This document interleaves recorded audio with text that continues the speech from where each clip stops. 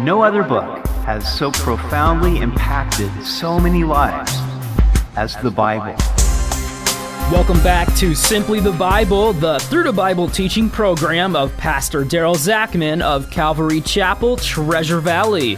Today we see where Moses gives various laws about justice, family, business, and warfare to the house of Israel. We hope you'll join us as Pastor Daryl continues in Deuteronomy chapter 25 on Simply the Bible. In his review of the law, Moses continues to remind Israel of the rules of the house. We pick it up in Deuteronomy chapter 25. If there is a dispute between men and they come to court, that the judges may judge them, and they justify the righteous and condemn the wicked, then it shall be, if the wicked man deserves to be beaten, that the judge will cause him to lie down and be beaten in his presence, according to his guilt, with a certain number of blows. 40 blows he may give him, and no more, lest he should exceed this, and beat him with many blows above these, and your brother be humiliated in your sight. Society cannot survive without justice. It was the responsibility of the judges to justify the righteous and condemn the wicked. Now, if a person was found guilty in court, and it wasn't a capital offense, then he would be flogged, probably with a rod. Now, that might seem harsh to us, but keep in mind that they had no prisons. Such floggings were, in fact, an effective deterrent against crime. Today, we spend on the average of $30,000 per year for every inmate. According to the National Institute of Justice, the recidivism rate over 5 years is about 77%. In other words, 3 out of 4 prisoners who are released will be back in prison within 5 years. So which system is better? Now, God limited the number of blows against a person to 40. This was to prevent abuse by overly humiliating or harming the guilty person. The blows were administered before the judge so that he could supervise them. Later, when flogging someone, they stopped at 39 to demonstrate mercy. 5 times the Apostle Paul received the 39 lashes. Verse 4, "You shall not muzzle an ox while it treads out the grain." God is against cruelty to animals. So while the ox worked, it needed to eat. And God said, don't muzzle it while it treads out the grain, let it eat. Now the Apostle Paul quoted this verse in 1 Corinthians 9. "For it is written in the law of Moses, you shall not muzzle an ox while it treads out the grain." Is it oxen God is concerned about? If we have sown spiritual things for you, is it a great thing if we reap your material things? Paul applied this to the pastor or evangelist who devoted his life to ministering the word. Paul's point was that he should be paid for what he does. The worker is worthy of his hire. Verse 5, "If brothers dwell together and one of them dies and has no son, the widow of the dead man shall not be married to a stranger outside the family. Her husband's brother shall go into her, take her as his wife, and perform the duty of a husband's brother to her. And it shall be that the firstborn son which she bears will succeed to the name of his dead brother, that his name may not be blotted out of Israel." This is known as the Levirate marriage, and it strengthened the family bonds. Now we know that this practice actually existed before the law was given. Back in Genesis, Judah's firstborn son married Tamar, but he was wicked, so God struck him dead. Judah's second son fulfilled his duty and married Tamar, but when he had relations with her, he emitted on the ground because he didn't want to raise up a son in his brother's name, and that was evil in God's sight, so he killed him as well. Judah wouldn't give Tamar his third son because he was afraid that he would die too. Now, part of the reason for this law was no doubt to hold on to the estate. The widow wasn't to marry a stranger outside the family, but to marry within her own family so that her husband's inheritance would stay within the family. This law would also have the effect of perpetuating the name of the older brother, since the firstborn son would carry his name. And a person's lineage was very important in Israel. Verse 7, "But if the man does not want to take his brother's wife, then let his brother's wife go up to the gate to the elders and say, 'My husband's brother refuses to raise up a name to his brother in Israel. He will not perform the duty of my husband's brother.' Then the elders of his city shall call him and speak to him. But if he stands firm and says, 'I do not want to take her,' then the brother's wife shall come to him in the presence of the elders, remove his sandal from his foot, spit in his face, and answer and say, 'So shall it be done to the man who will not build up his brother's house.' And his name shall be called in Israel, the house of him who had his sandal removed." Now, here was an out. The brother couldn't be forced to marry his sister-in-law, and think about how miserable she would be if the brother only married her out of obligation. But to fail to perform this duty would be a disgrace. He was discharged, but it was a dishonorable discharge. And the widow would spit in his face and remove his sandal in protest. Then he would be known as the house of the unsandaled. This was all practiced in the book of Ruth. When Naomi came back to Bethlehem after living in Moab, she brought her daughter-in-law Ruth with her, who was a widow.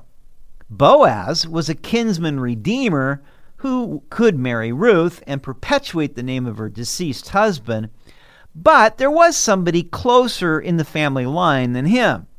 So when Ruth made it known to Boaz that she wanted him to be her husband, then he went before the city elders and made sure that the other man was present. Boaz told the man that Ruth had the estate of her deceased husband and that he needed to redeem it, or else he would. The man said that he would redeem it. But then Boaz said, "In the day you redeem the property, you also get Ruth as your wife." And the man replied, "Then you do it, for I cannot marry her without jeopardizing my own household." So Boaz got Ruth, and the other guy lost his sandal. However, no one spat in his face because Boaz and Ruth would live happily ever after. Verse 11, "If two men fight together and the wife of one draws near to rescue her husband from the hand of one attacking him and puts out her hand and seizes him by the genitals, then you shall cut off her hand. Your eye shall not pity her." This law is so unusual and graphic and severe that I'm not even going to comment on it, other than to refer to a proverb. He who passes by and meddles in a quarrel not his own is like one who takes a dog by the ears. Suffice it to say that the woman would have been much better off not getting involved in her husband's dispute. Verse 13, "You shall not have in your bag differing weights, a heavy and a light. You shall not have in your house differing measures. You shall have a perfect and just weight, a perfect and just measure, that your days may be lengthened in the land which the Lord your God is giving you. For all who do such things, all who behave unrighteously, are an abomination to the Lord your God." Now the temptation was to use a heavy weight when you bought and a light weight when you sold. But this was dishonest. So God said you shall not have differing weights. There should only be a standard weight and measure. God cares about integrity in business. Some people divide the sacred from the secular. They go to church, but then they toss out their Christian principles in their business. That's an abomination to God. If you are a business person, and who isn't to some degree, then you should use Christ's principles in your business practices and be a person of integrity in all you do, as one who is serving the Lord. In England, a farmer was brought to court by a baker who purchased his butter from the farmer. The baker complained that at first the farmer gave him a full pound of butter, but he had cut it down so that now he was only giving him 10 ounces. yet he still charged him for a pound.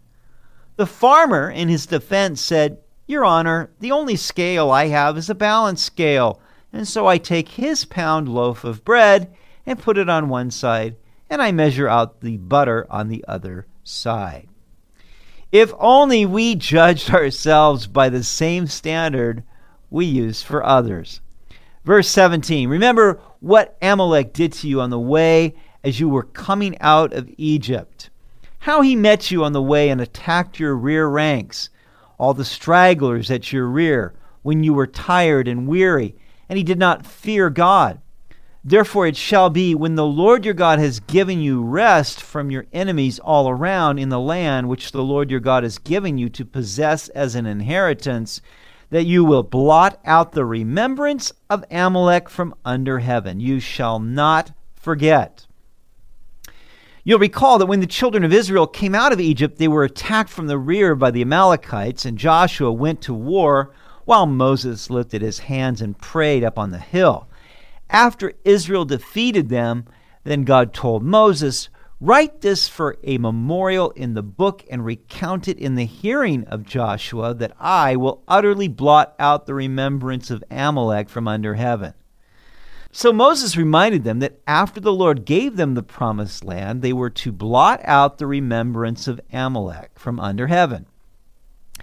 In Scripture, Amalek is a picture of the flesh. That is the sinful nature. When we are born again through faith in Jesus Christ, then we come into the land of our inheritance. We have become a new creation in Christ. The old things have passed away, and all things have become new. However, we must still contend with our old flesh that fights the new regime of the Spirit. Galatians 5:17 says, "For the flesh lusts against the Spirit, and the Spirit against the flesh, and these are contrary to one another, so that you do not do the things that you wish." Thus we often fail to be the good Christians that we know we ought to be. What is the solution? We must blot out Amalek from under heaven. We must crucify the sinful passions of our flesh. Romans 8:12 says, "Therefore, brethren, we are debtors not to the flesh, to live according to the flesh. For if you live according to the flesh, you will die.